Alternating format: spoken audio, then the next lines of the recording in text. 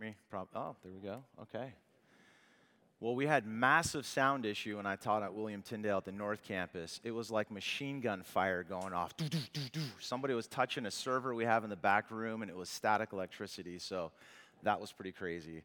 Well, as Jeff said, I've been at GCF for 15 years. I have been married to my wife, Johanna, for 20. I have 4 boys, ages 15 through 9. 2 of them are here sitting in the back. My wife and other son are at the North Campus. I think that's pretty much a bio about me. You know, we first came to GCF in 2007, and I remember showing up that very first day. There was 125 people at most at the Central Campus, and so we've been really excited just over the years as GCF has grown.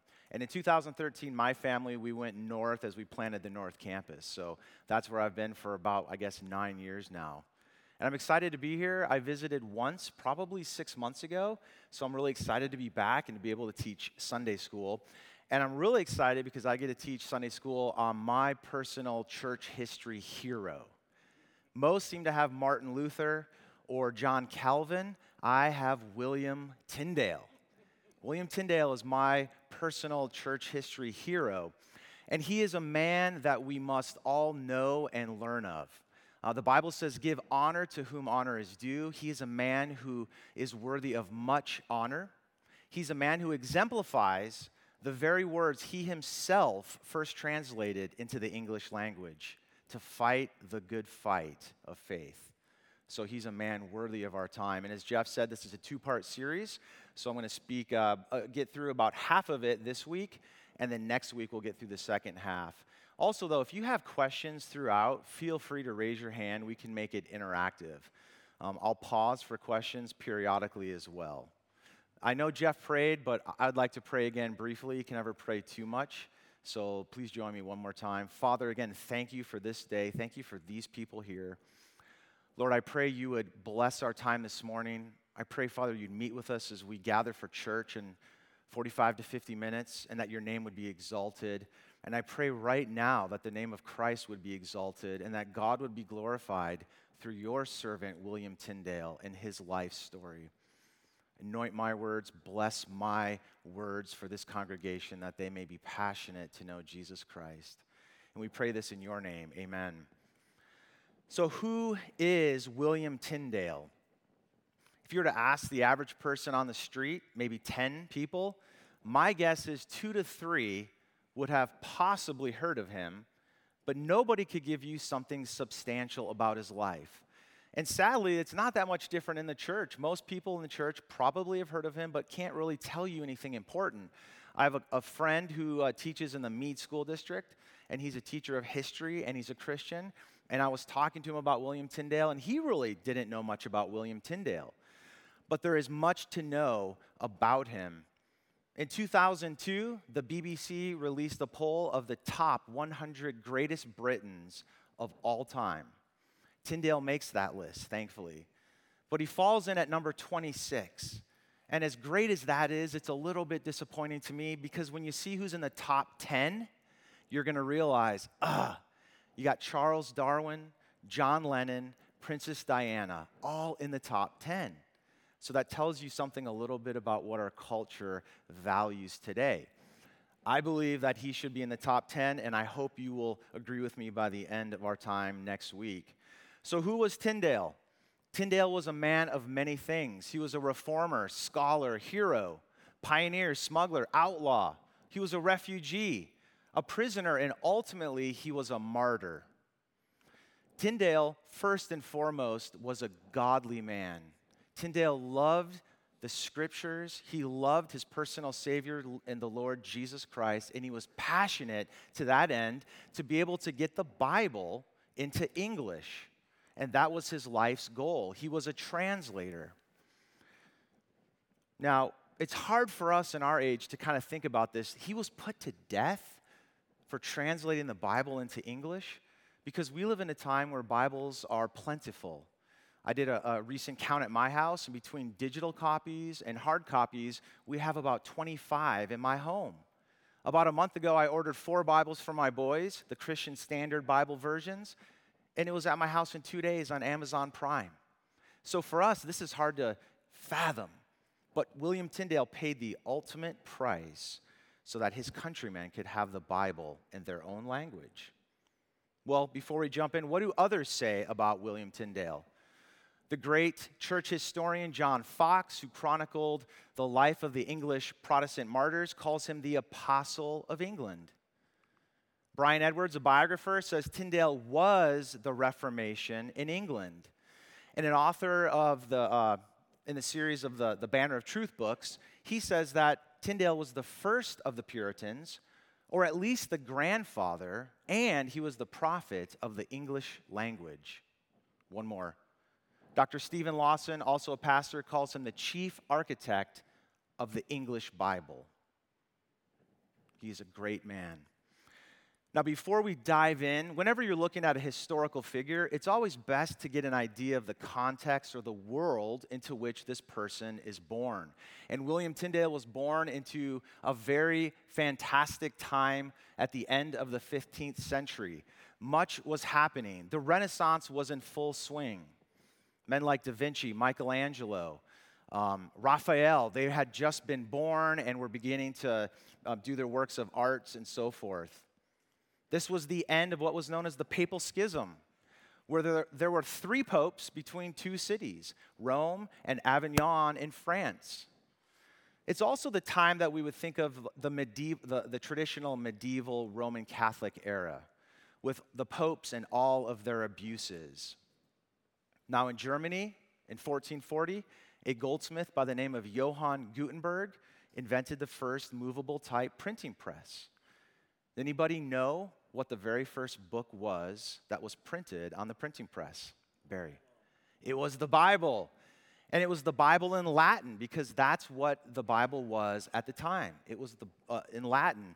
Now, the printing press, as most of you probably know, really revolutionized and changed modern history, because so many works were able to be disseminated across Europe.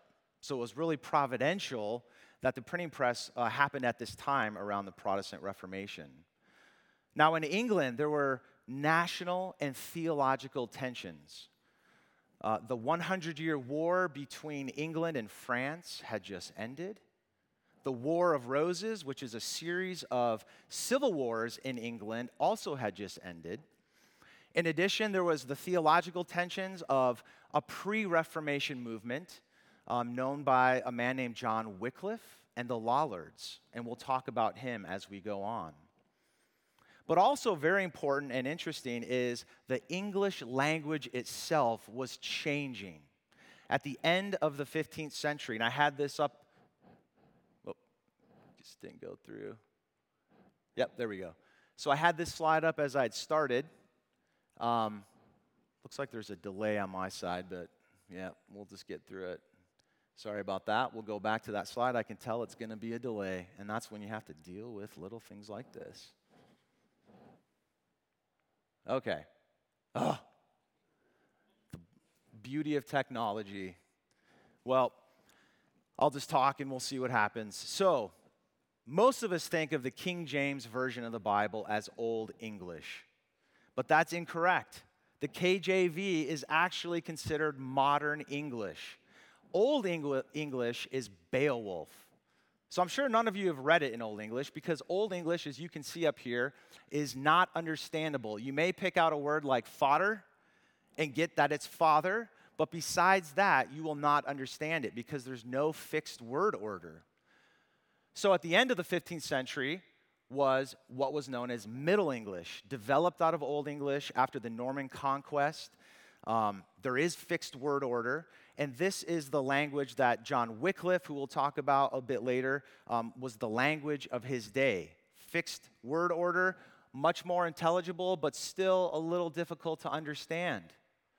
Then comes modern English, and William Tyndale is really the father of modern English. He did more for the English language than any other person that has ever lived, even more than William Shakespeare, because Shakespeare draws from William Tyndale. I'm jumping ahead a bit, but the King James Version of the Bible that came 80 years after William Tyndale is 80% word for word William Tyndale in the New Testament.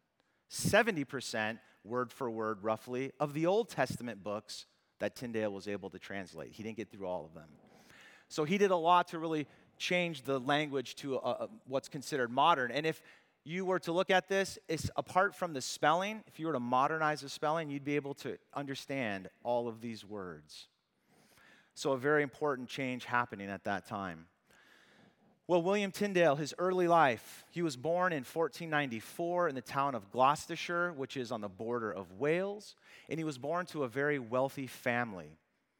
And this family also went by the name of Hitchens, and it's likely because of the War of Roses, which was Civil War, that they used that name so they weren't easily identifiable. Because in a civil war, people, your neighbors, might not agree with you.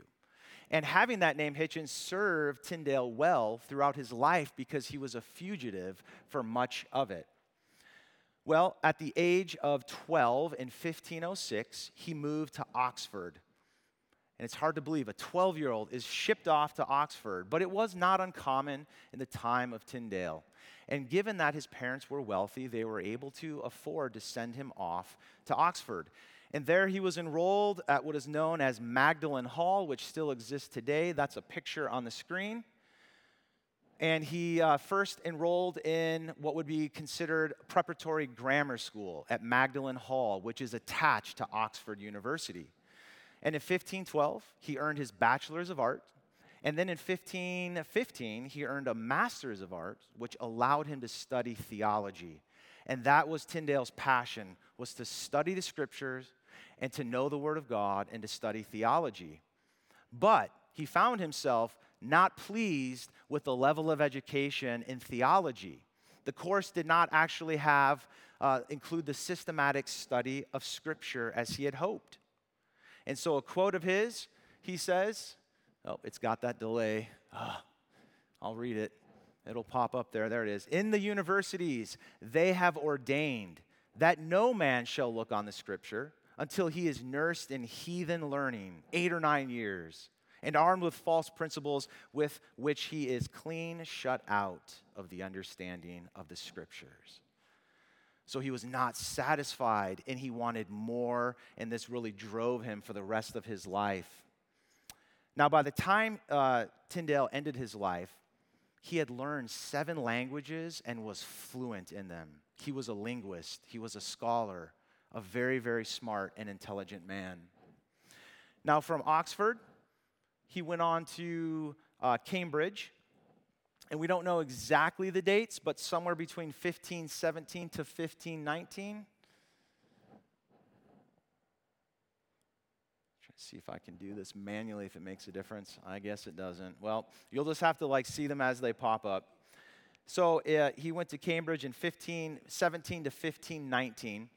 And 2 very important things about his time at Cambridge. First was a man by the name of Desiderius Erasmus. Who's heard of Erasmus? Figured half of you at least would have heard of Erasmus. Now, Erasmus was a Dutch humanist and a Greek scholar. And Erasmus had spent time teaching Greek at Cambridge from 1511 to 1512. Now, this is before Tyndale was there, but he left a lasting impression in the school.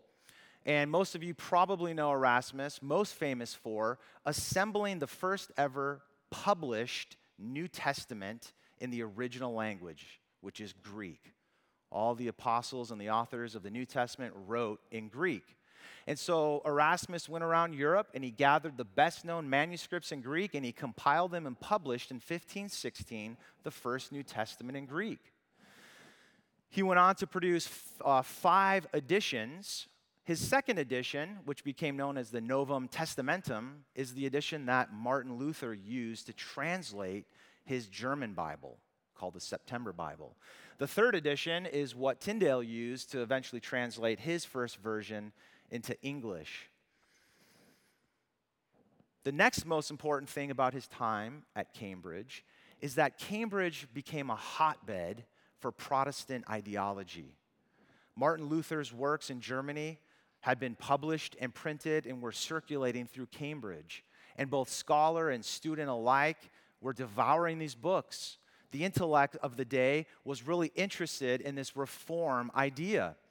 So again, at Cambridge, there was really this movement to study and to debate Luther's ideas. And there's this place here that I've pictured called the White Horse Inn, a local pub of the area where about 20 scholars and students would gather regularly to discuss these Lutheran ideas. We don't know for sure if Tyndale was there, but he was at Cambridge at this time. And of this 20 group of people that met regularly, 2 of them became archbishops in England, 7 became bishops, and 8 would later become Protestant martyrs. And I've put the names of some of the men that you might be familiar with that were both there at Cambridge and at this White Horse Inn during this time. Nicholas Ridley and Hugh Latimer, you may have known, were both burnt at the stake side by side under the reign of Bloody Mary. Miles Coverdale was not actually martyred, but he is a close associate of Tyndale, and we're going to talk about him later today and then also tomorrow. He's very influential in the history of the English Bible. You have a man named Thomas Bilney, another Thomas Cranmer, who became the Archbishop of Canterbury during the time of King Henry VIII. Plays into this story a lot more over the course of today and next week. And then a man named John Frith. I want to highlight John Frith because most of us have probably never heard of him. Well, John Frith was a friend of Tyndale's, likely at their time in Cambridge and then later in life. They were friends. Well, John Frith really latched on to this Protestant ideology, and he was passionate about it. And Frith published 3 different works attacking purgatory and transubstantiation. Because when you begin to read the Bible for yourself, you realize there are certain Catholic teachings and doctrines that are not in the Bible. So because of this, he got in trouble. He was thrown in the Tower of London and then later in a prison called Newgate, and he refused to stop his controversial writings. And when Tyndale learned of Frith's plight, he wrote to him 2 letters that still survive. And in one of them, he says, "If your pain proves to be above your strength, pray to your Father in that name, and he will ease it." Well, he never recanted. He was offered freedom if he would answer in the positive to 2 questions. Do you believe in purgatory? And do you believe in transubstantiation? To which he said no to both because they are not in Holy Scripture. So he was condemned as a heretic, and he was sent to the stake to be burned. And one of his examiners happened to be Thomas Cranmer. And what's really interesting about the story is within 5 to 10 years, Thomas Cranmer himself becomes a Protestant, an evangelical as we would think of it.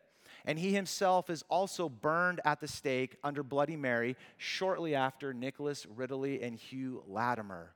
So some of these men, like Thomas Cranmer and others, their ideology had begun to change during this time. And at some point, they had persecuted these Protestants, and later they themselves had become Protestants.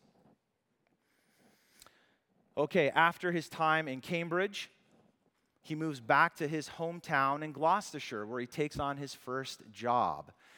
He goes to work for a wealthy man by the name of Sir John Walsh, where he serves as a tutor for his children, a chaplain for the family, and personal secretary for the lord of the house. He also is a priest. I forgot to mention, he was ordained a priest, but he actually never took on any monastic orders, like the Augustinian order, the Franciscan order. So he never took on orders, but he was a priest, and he was a preacher. And I think that's the most important thing, is he loved to preach. So if you are passionate about something and you're a preacher, people are going to hear what you believe, hopefully.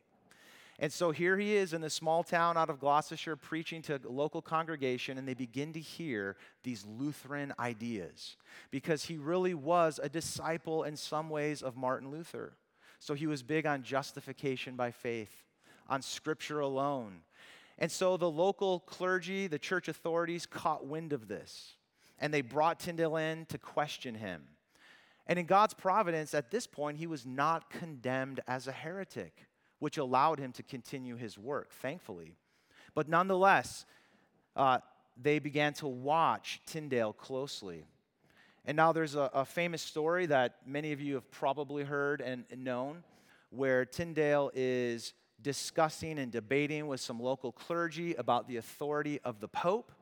And in this little debate, the clergyman gets really upset and says, "We had better be without God's law than the Pope's." To which Tyndale famously replies, "I defy the Pope and all of his laws. If God spare me life ere many years, I would cause a boy that driveth the plow to know more of the Scriptures than thou does." Amen. Preach it, brother. And that is exactly, prophetically, in one sense, what Tyndale sets forth the rest of his life's mission to do, is to get the Word of God, the Scriptures that he treasured, into the hands and into the minds and the hearts of his fellow countrymen. Well, we should pause now and go back 1,100 years and ask, well, what's the problem here? Why is the Bible not in English? Why is it just in Latin in the first place? Like, why is this even an issue? And to do so, we got to look at a man in the year 382 who is known as Jerome.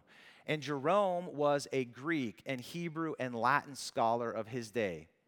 Now, he was commissioned by the Pope at this time, the name Pope Damascus, to revise and bring order to all the different Latin versions of the Bible that were in circulation. So again, as most of you probably know, the New Testament was written in Greek. Alexander the Great, when he conquered most of Europe in the 4th century BC, really the Hellenistic movement and Greek ideology and life and language spread throughout Europe. But in Rome, Latin had always been the language. Latin was the language of the Romans. And as the Roman Empire flourished and grew, Latin is what most people were speaking. And so now Bibles often were translated into Latin. But Latin also was going through a change from old to the modern Latin, the Vulgar, which means the common language, the Vulgate.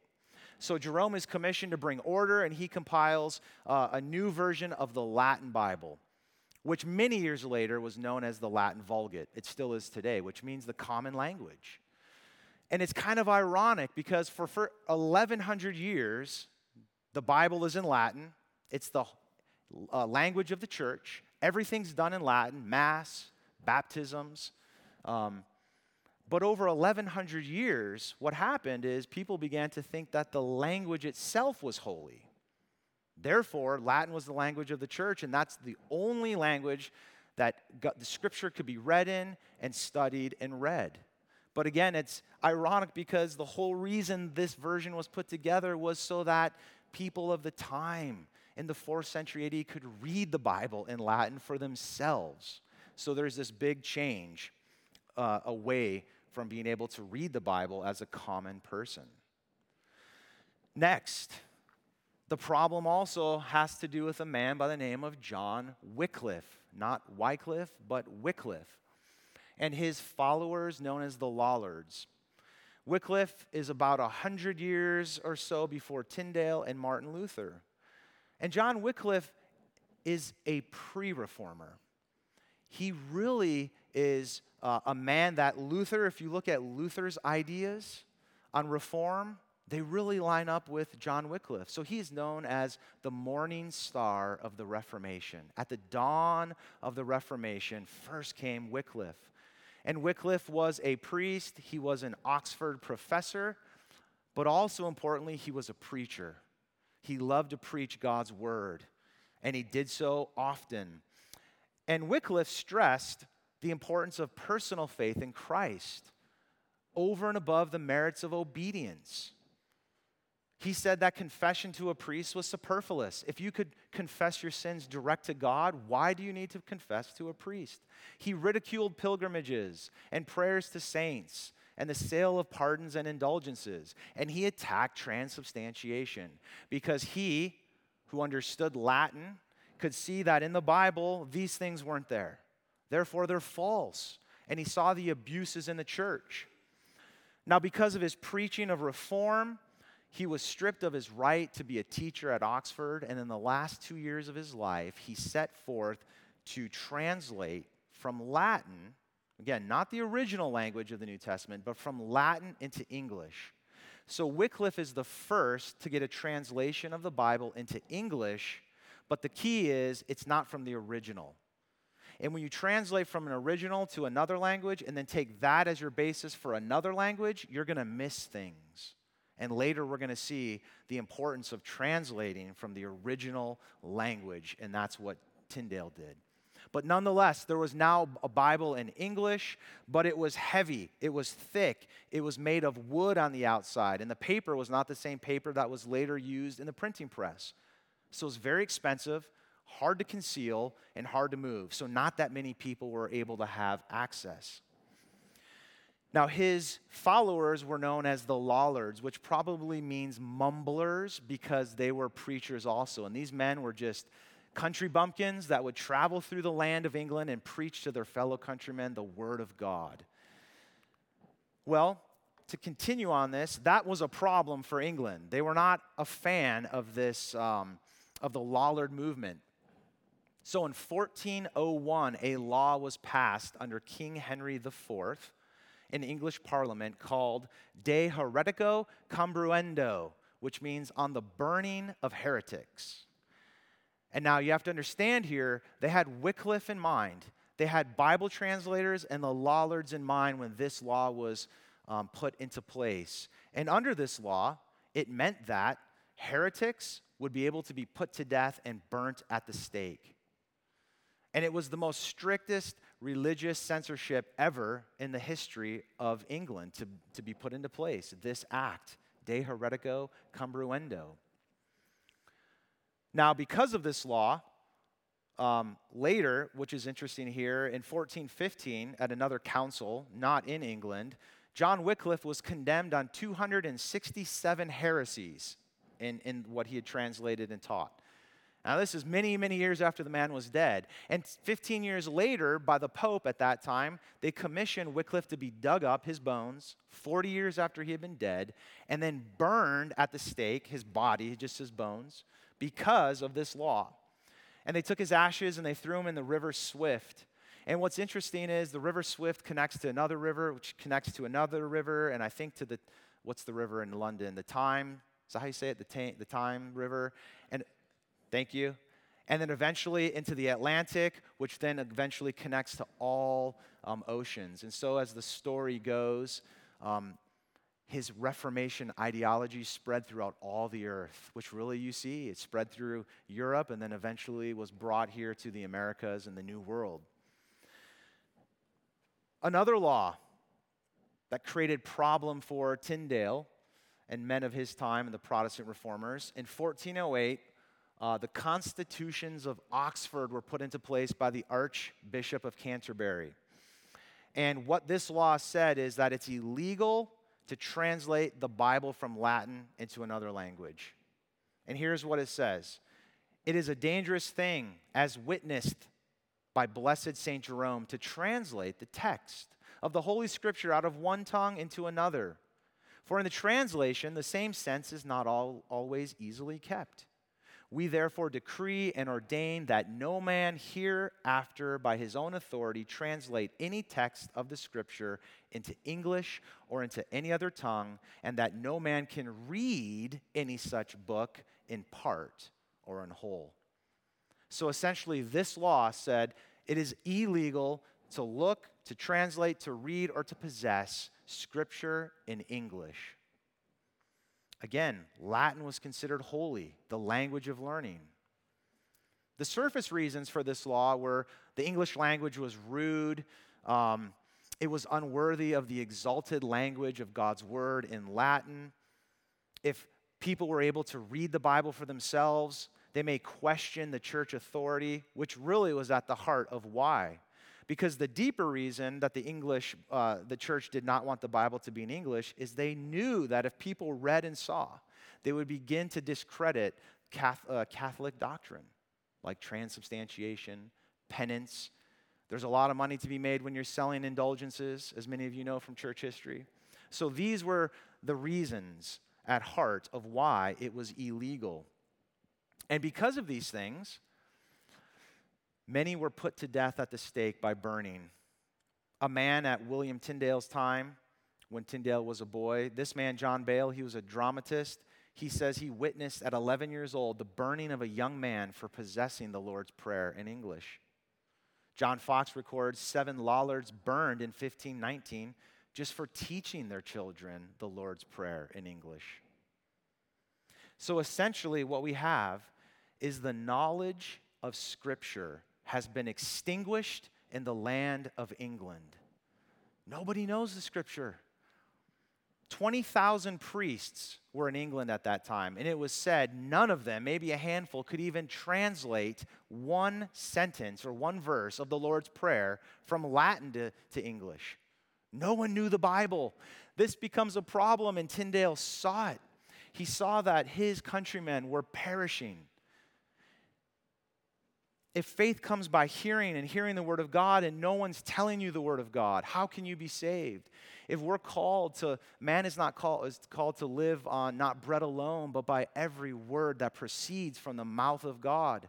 And if no one can know and learn Scripture, then that means no one can be saved. And this was a deep pain in the heart of William Tyndale. And as he wrote here in a quote, all the prophets wrote in the mother tongue. Again, whether it was Hebrew, Aramaic, or Greek. Why then might they, the Scriptures, not be written in the mother tongue? They say the Scripture is so hard that thou could never understand it. They will say it cannot be translated into our tongue. They are false liars. Good. So, picking back up with Tyndale and his story, in 1523, he leaves his hometown of Gloucestershire and he heads to London. If he's ever going to be able to translate the Bible and get this work going, it's probably going to be in London. At least that's what he thought. So he goes and he meets with the Bishop of London, a man by the name of Cuthbert Tunstall. And this guy really is the right man to go visit. Because it is possible if you get a license or permission from a church authority, and a guy, the Bishop of London, would have that authority, then it would be okay for Tyndale to go ahead and continue his work. And Cuthbert Tunstall was a scholar. He was a good friend of Erasmus. He was an intellect. He also, from what I've read, probably was a bit of a reformer himself within the Catholic Church, not a Protestant reformer. He saw some of the abuses, so Tyndale thought, this is the guy. So he went to him and he laid out his case. But if you see the date, 1523, just a few years before this was the Diet of Worms, where Martin Luther in Germany said, "Here I stand, I can do no other. God help me, amen." And in 1522, Luther had put out the first Bible in German, in his language, and therefore there was chaos and havoc and turmoil. There was a peasants' revolt happening in Saxony at this time. And Cuthbert Tunstall thought, if that's what's happening in Germany, there is no way I'm going to allow an English version of the Bible here in my town of London, because the same thing's going to happen. So he forbade Tyndale to continue this work. Thankfully, again, he was not locked up, but he sent him packing.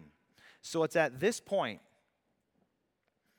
that Tyndale realized there's no place in all of England to do this work that I've been called to do. And therefore, at this point, William Tyndale left his home, left his country for the continent of Europe, never to return. And for the last 12 years of his life, he spent his life in hiding as a refugee, always in fear of his life, always being hunted.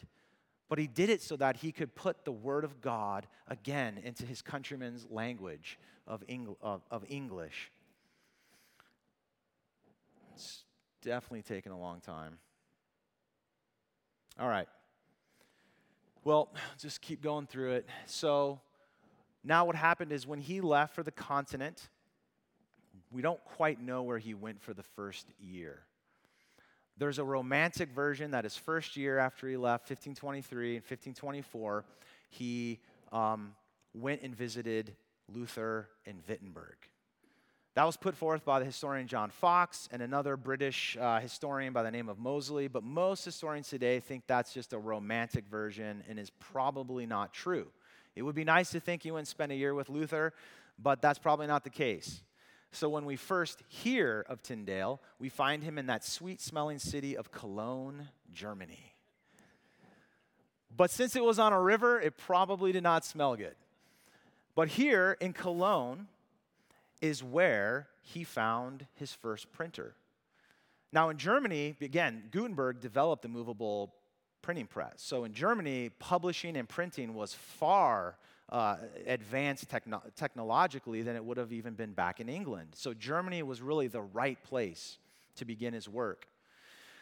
Now he finds this printer by the name of a man by the name of Peter Quintel.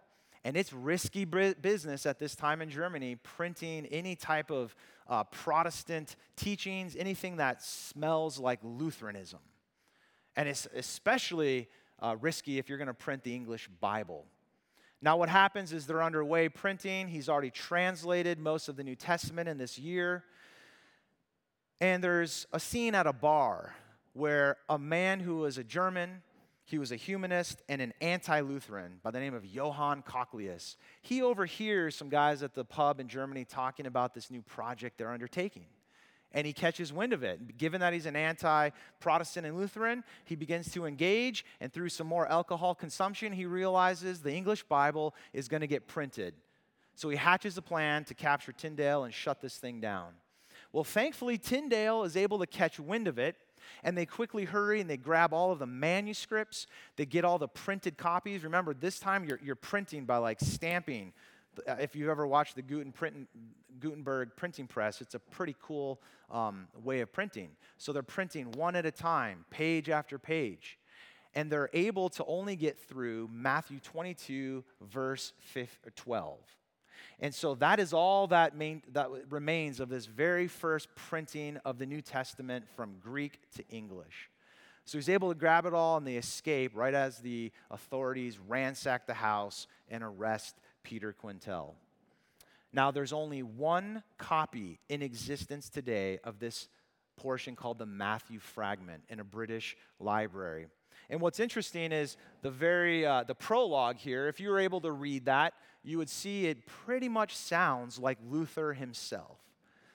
Again, Tyndale was definitely a disciple of Luther. And so this prologue just really smells of Lutheranism. I'm going to pause here for a minute. No one's raised their hand. Any questions so far? We got about 10 more minutes and we'll probably break. Any questions so far on anything? I know I've thrown a lot of info. Yes? Yeah, it's a great question, and often we want to know like the story of when was Luther, and you hear different accounts. So with Tyndale, there's no specific time. It's just kind of inherent in all of his writings. Probably, my guess would have been sometime Cambridge, Oxford, when he really began to study the scriptures and understood justification by faith alone as he read Luther's work. So likely in his university days, but there's no actual account of him having this like born-again experience. And say again? No, there isn't. You know, these pictures, like this picture, we'll talk more next week, but this picture, which is like the famous picture of him, and there's a lot of pictures you've probably seen, there was no portraits of Tyndale until after he had died. And he had purposely wanted it that way because he was a fugitive and he never wanted to be tracked down. So the paintings and the pictures of him actually even come way after he's dead. Like he looks like a really old guy to me here, and he's only 44 when he died, and I'm 46. So like, wow. So yeah, he kept himself in hiding and in secret as much as possible. Any other questions? Feel free to raise your hand as we go. So that's known again as the Matthew Fragment, the very first printings of the Bible in English, translated from the Greek. So now he makes his way after he escapes up the Rhine River, and he's found in Worms, Germany. And here is history. Here is where the first full printed edition of the New Testament in English happens. Remember, Wycliffe translated from the Latin to English and a big wooden type Bible. Now we have a nice printed Bible translated from the original language of Greek into English. So this is history. It's groundbreaking. And it's done rather quickly. Yeah, Barry, go ahead. Is there still a fear of the common people having a copy of the Bible? Like today in our society? Or? When this is happening? Yes. Yeah, like in England and throughout all of Europe. The same idea, the Catholic Church feared that if people had a copy of the Bible in their own language, they would question the doctrine of Catholicism. Right, and I think wasn't even after the Reformation when they were still fearful of the common people having the Bible? Yeah, for some time, sure.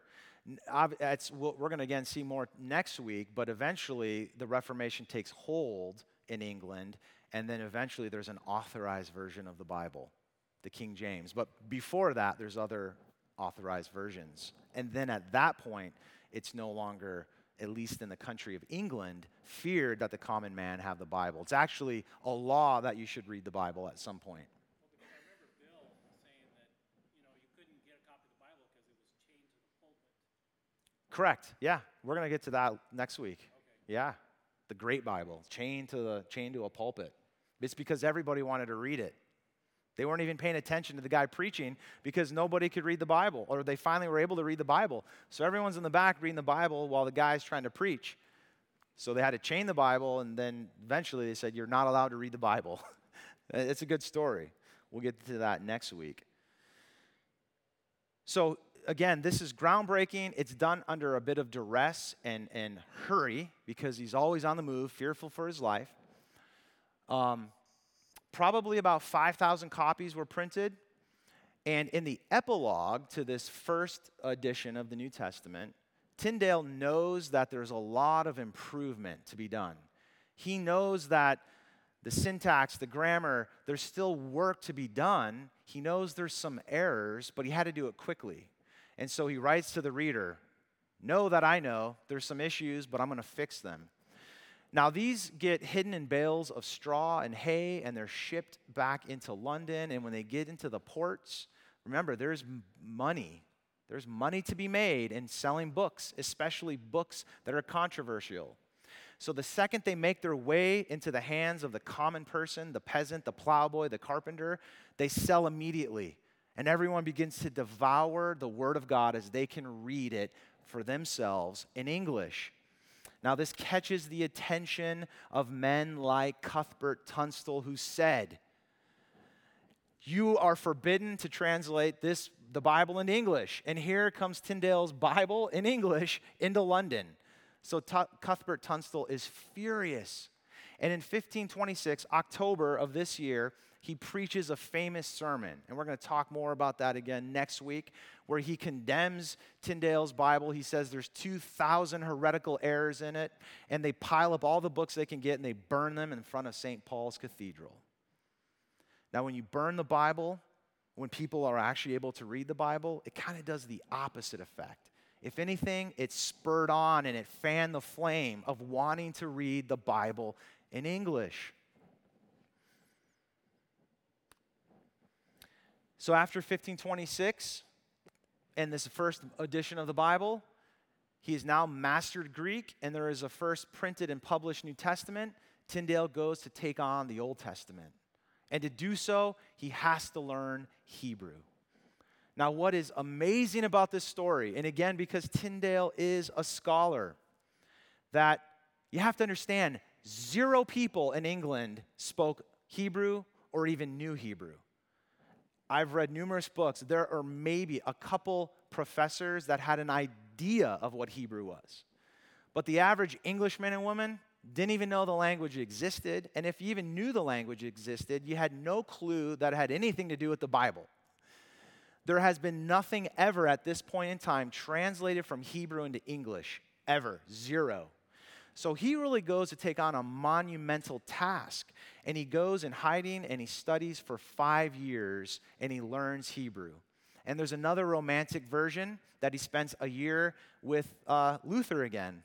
These things keep popping up, trying to make the connection that he spends time with Luther. Probably didn't happen. What's more likely is he spent time with a Jewish rabbi and learned Hebrew because there was a Jewish population in Germany.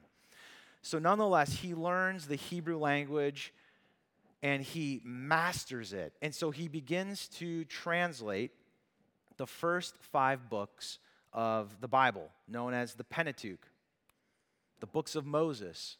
And so he moves from Germany into the Netherlands to the town of Antwerp. Learn to let this delay go. And in 1530, he's able to publish and print the first 5 books, known as the Pentateuch, into English. Now, what's, again, amazing about this is you have to understand, not only is this the first time anything of the Old Testament had been printed in English, it's the first time anything had ever been translated from the language of Hebrew to the language of English. It's groundbreaking. It's historic. And so many of the phrases or the words that we're familiar with today that have persisted for over 2,000 years were words that William Tyndale himself invented and coined, such as Jehovah, the name for God in the Old Testament, Jehovah, Passover, scapegoat, showbread, mercy seat. Tyndale invented these words, never before in the English language, so that his reader could understand them. Now, the atonement, this word had been in existence. In Tyndale's study, he had found this word, but it was a word that nobody used. And it probably was pronounced at one ment, meaning that God in this sacrifice was at one with man. And so Tyndale took this word and he put it into the Bible in the Old Testament with the priests in the Day of Atonement, at one ment or atonement. Also, many of the most wonderful and beautiful verses that we think of to this day that we still could recite come from Tyndale. In the beginning, God created heaven and earth. Tyndale translated that. If you look at Wycliffe's version from Middle English, you can understand it, but it doesn't have the rhythm and beauty. It says, in the beginning, God made of naught, hewn and earth. So, it's okay. But created is better than of naught. In the beginning, God created the heavens and the earth. How about the Lord bless you and keep you? Let there be light. An eye for an eye and a tooth for a tooth. These are all verses that Tyndale translated first himself. And he said here that the properties of the Hebrew tongue agreeth 1,000 times greater with English than that of Latin. So in Tyndale's estimation of the Hebrew, it was a far better language to translate directly from into English. Again, one reason why when you translate from one language to another and then use that as the basis, you're going to miss and not capture the beauty often of the language. Now, after this, in 1531, Tyndale did translate the book of Jonah, and we don't quite know why he chose Jonah. Some have speculated that it probably was because he saw himself like the prophet Jonah. Not that he was running or fleeing from God, but that he was a prophet sent to a distant land so that he could do God's work and bring repentance to the people. So he translated Jonah, and then sometime after that, he translated Joshua to 2 Chronicles. However, Joshua through 2 Chronicles do not exist in any Bible, but next week, and I'm going to wrap it up here, we're going to see that a lot of Tyndale's books that were never printed actually make their way into future editions of the English Bible, like Joshua through 2 Chronicles. I'm going to hit this slide, and that'll probably be it for the day. So now, a decade later, after Tyndale has left his homeland and has been on the continent of Europe, His Greek is razor sharp. He's mastered the Hebrew language. Now it is time to revise his 1526 New Testament. So he sets forth to correct all those errors and issues, 4,000 or 5,000 of them, and he publishes and prints in 1534 his first or second edition. Now we need to understand that this 1534 edition of the New Testament is epic. Again, it's groundbreaking. The language now. He has mastered everything, and he's able to put into print something wonderful. And really, this 1534 version of the Bible is really the cornerstone for all future translations. So when we read the ESV, or whatever version you read, you have to know and understand and appreciate it all rests on the shoulders of William Tyndale and the 1534. Because again, the King James Version, 80% of the New Testament comes from this 1534 edition. So again, this is a man who is worthy of knowing because of what he has done. Then in 1535, he's able to put together another edition, and both of these Bibles sell out immediately as they're smuggled back into England. Now the 1535 edition is able to be printed in a 6 by 4 by 1.5 small, stout pocket version that's easily able to be hidden and smuggled and contained. And when he said that the plowboy will know more of the Scripture than you to that clergyman, that's exactly what is happening. The average person, the blue-collar worker, is able to absorb and digest the Bible in their own language. I am going to pause now here and maybe like 2 or 3 minutes for questions. Yes? Yeah, wow, that would be pretty cool if he did, but no, he didn't. So it would have been the publisher, and the publisher would have had probably an artist. So the Latin Bibles that were done in like the Roman Catholic Bibles, they would hire like a monk usually, and the monk would like illustrate. Some of the Bibles are amazing with the artwork, and it's all hand-drawn. So that would have been illustrated and hand-drawn, but not by Tyndale, but by the publisher and printer. Good question. Yeah. What was the education at that level, at that time for that blue-collar worker? I mean, did they know how to read? Very limited. Many didn't know how to read. Yeah, some did. Some didn't. Some did. But one of the things that Tyndale did, and we'll look at this next week, is he translated the Bible into English for the plowboy, not the professor. That was specific.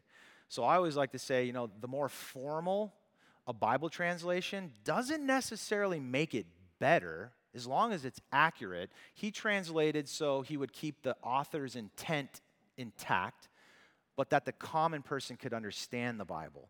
That was his motive and aim. And that's really why the Bible, the King James Version, which draws from Tyndale, is so beautiful in rhyme and rhythm, because he really translated it, he didn't write the Bible, he translated it so that the common plowboy could understand it. Things like a city set on a hill, no one can serve two masters. Those come from the average life of an English man or woman. He used the average life of what his countrymen would have been living and the language and what was happening to translate the Bible and to put that into print. Great question. How about maybe one more? Yeah. Yeah.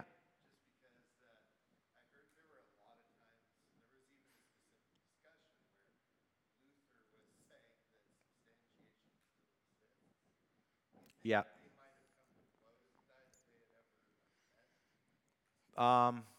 Possibly. Yeah. And others did come to blows. A man by the name of Ulrich Zwingli, who is the main reformer in Switzerland, almost came to blows. I would say Luther almost came to blows with Zwingli over this main issue. They met once in a castle to try to talk through these issues, and he was firm. Luther, no, this is my body, means it physically is the body of Jesus. And so Zwingli left in tears that the two could not be reconciled and join Switzerland and Germany at that time. So possibly Tyndale may have had, issue with he did, but with Luther's version of the real presence of Christ or consubstantiation. All right. Well, hey, thank you for being here. I would invite you to come back next week and we get to hear the end of the story through Tyndale's martyrdom and death, and then the 3 or 4 important Bibles that followed his work. So that's what we'll talk about next week. So let me pray quickly and we'll be done. God, thank you for the Word of God. We thank you that Scripture alone is enough for us to know Christ and to know him crucified and to be saved. And we thank you for men like William Tyndale who paid the ultimate price so that his fellow countrymen and women could know Jesus Christ. And we thank you today that when we read the Bible, we know that men like Tyndale were instrumental in helping us have a Bible that we can love and enjoy and cherish. So we thank you. We thank you for men like him, men of the faith. And now we pray for church that you would meet with us in power and your Spirit would be poured out. And we pray this all in the name of Jesus. Amen.